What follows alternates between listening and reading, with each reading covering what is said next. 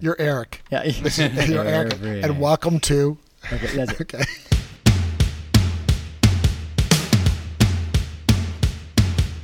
Hey everyone, and welcome to The Reform Way. I am Corey Smith alongside Eric Connor and Peter Pohl. Each week we will bring you interviews, insights, and share our knowledge of the fitness world. We'll look at topics both in and out of the gym through the lens of an exercise enthusiast, a CrossFit coach, and a gym owner. Also, be sure to like and subscribe to stay up to date with our most current episodes. Hey guys, this is Eric Connor, and I am here with The Reform Way. I am joined with Mr. Peter Pohl. Hey, Eric. How you doing, buddy? Great. And Mr. Corey Smith. Hello, everybody. Hello. We are here with a reflection on the 2021 CrossFit Open, kind of how it went, the differences with it, the things we liked, disliked, or might have challenged, and just kind of our own takes on it. So reflections of the way. Sorry, I'm just thinking because Peter actually warmed up for that before we started. He had I was the voice, some salt water and everything. I've been watching American Idol. I can do that. Yes, you can. Yes, you sure can. That's what you're here for. Yeah. Comedic effect. Yeah, the CrossFit Idol. No. So we did a podcast a little while before the Open about the differences in the Open this year and it coming back because it hadn't been here for about a year and a half because it was a little bit different before. And bigger differences, some of the things were that it's 3 weeks long, that there's a next stage after it, like for the top 10%, that there was a foundations level, so there's RX scaled foundations, there's an at-home version. Did somebody here do the foundations level? Was there members? I don't think so. I think the scaled level accommodated almost everybody in here. Yeah. Okay. And if they weren't able to do the scaled, it was because they had some other reason that the foundations probably wasn't going to help them either. No, the foundation wasn't necessarily easy. I was just curious someone chose to do that. Or to be honest, if they were at that level where that was necessary, they probably weren't even signed up, and we probably gave them our own variation of that foundations one. That was what we would say more comparable or like involved with what we were doing specifically. Yeah. That's a good question. Well, thank you. I have many good questions. You're on it today. Nice. But overall, like your guys' thoughts on this year's Open. Pete, you're a client too. You're everything here. I really, you're everything to us. I'm everything. Hear that, everybody? Remember when he yells at me in class? He says, "No, Pete, you're really everything." I can tell you exactly what I need to tell you. Yeah. Okay, so this is year number 7 for me. Okay. Of the Open. Great. For my experience, this was the best one because it didn't destroy my body over 5 weeks. Okay. Number 2, it kept my enthusiasm level higher. It kept my anxiety lower, which was nice. So overall, I thought the WODs were great. I couldn't believe that I actually ripped my hands apart. I never do on that third workout. I just don't. I mean, for my master's version, it was 3. It basically was 90 different things on the bar. I know it was for the big boys too, but it was 90. A lot of reps on the barbell. Right. And so I just kind of wrecked them. Or hanging. And I wrecked my new white workout shorts, which I fixed. And to be fair, you actually didn't even do that workout correctly when you started. Am I right? So you did like 93. Eric, I don't think this was a personal discussion about how I did the workout. All that I know is that I fared okay. I lived for another day. And you're right. I ended up doing a bunch of extra pull-ups. You're just getting fitter. Yeah. I needed it. I needed the work. Mm-hmm. But I thought the third workout, since we didn't really talk about it overall, it had a crescendo to me. The first, second, and third, each workout. And by the time we got to that third week, it was, even though the second week fried my system electrically, the third weekend just, that I was done. Mm-hmm. I was really done. And I like the fact that it's 3 weeks because you can really put your pedal to the metal, whatever that means for you. And so you don't have to worry about, I got to save for the following week. Not that I ever would, but you break down at a certain point if you go that hard, right? Yeah, no, totally. Yeah. I mean, I think kind of the same thing is the first week it was the wall walks and the double unders, and that was like a really good kind of like get your feet wet, get kind of ramped up, like, okay, this is what the Open is. And then the second week it was the snatches and the burpee box jump overs. It was a retest. Everyone pushed it really hard, but it wasn't something that was going to like break down their body, like you're saying. And then that last one was the one where it kind of put everything. It had a lot of stuff on the pull-up bar. It had barbell stuff. And that was the one that kind of like really challenged people, not only like physically, but like kind of their mental aspect. Because like you said, people, they were holding onto the bar so much that their hands may have torn, and they had to push past these like barriers that they didn't think they had to push past in a normal class. And so it was kind of cool. It kind of built them up step by step from workout 1 to 3 to get them ready to probably push that hard. Like we had members in our gym that pushed way harder than I've seen them push, in a class. And it was because they were in that environment that kind of built them up to it. And then it was done in 3 weeks. So it was like they got it, they had that big push, and it didn't have to drag on any longer, like 5 weeks. And I think that'll put them into a position where they'll enjoy coming back next year. Yeah, I think everyone ended on like such a high note compared to what I've noticed of the 5 week ones in the past, where like you can get through 3 weeks and then it's just kind of a grind to get that week 4 and week 5. And then all of a sudden you make it 3 weeks and everyone's like ends happy and they're like, all right, when's the next one? And which is like, I wouldn't quite say when's the next one, but I get your point. Yeah. I get your point. We had actually quite a few people. Yeah. Usually. Yeah. So go ahead. No, I was going to say that. And when at Reform, they also add an intramural component where you have 3 teams. And and I think it was all in good spirit, even though I think Team Verde, they cheated on the counts. Yep. But that's in the Supreme Court they bribed right now. me, We'll come and back. I was okay with that. Yeah. Come with more money next time. Yeah, no kidding. But I think it was just fun. I enjoy having a beer or a cocktail afterwards. I think it's great. So I think overall, I think that's really kind of a fun thing about it too. So I would say from the community aspect, there was great like camaraderie on each team, friendly competition between teams, and then at the end of like all the Friday night lights, everyone was having a good time. Right. Like, couldn't ask for anything more. Right. And even our like 5:30 a.m. people who did the workout were having fun at 5:30 a.m. Right. Like it wasn't like just Friday night lights where we just had to focus on that.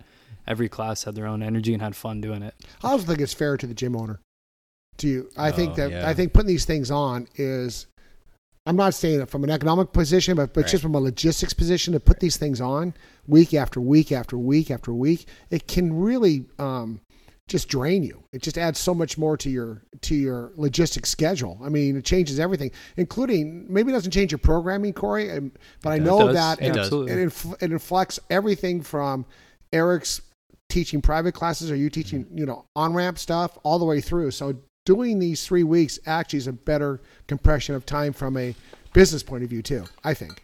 Yeah, and I think we've done it however many years. I think if you were like a brand new gym trying to do the open, it's probably a lot harder. And once you kind of figure out the logistics, it's easier. But yeah, like you said, there's personal training that we now have to be like accommodating because the open's going on and all these kind of variables that start to pop up because of that.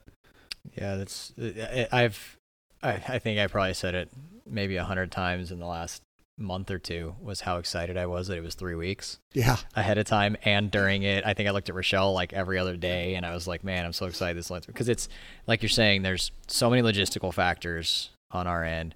One, from a personal athlete perspective, like it's nice, like you said, you can go full-fledged as much as possible. So that's one great one, right? But we're also there figuring out our schedule, like you said, sorting the flooring or whatever kind of workout area we are, setting up the classes so people can judge each other. The classes are very difficult to run when you have the open WODs, because you have to get your warm-up done and then 2 heats of workouts in an hour, which is when some of the workouts are all over the place. And they don't have the fact you got to be COVID sensitive. Right. There's that whole aspect, right? And then trying to still run the business. But then also you get, as much as so many people in the gym, probably about half of the gym really are in the open with regards to the intramural stuff or the fun or the enjoyment of it.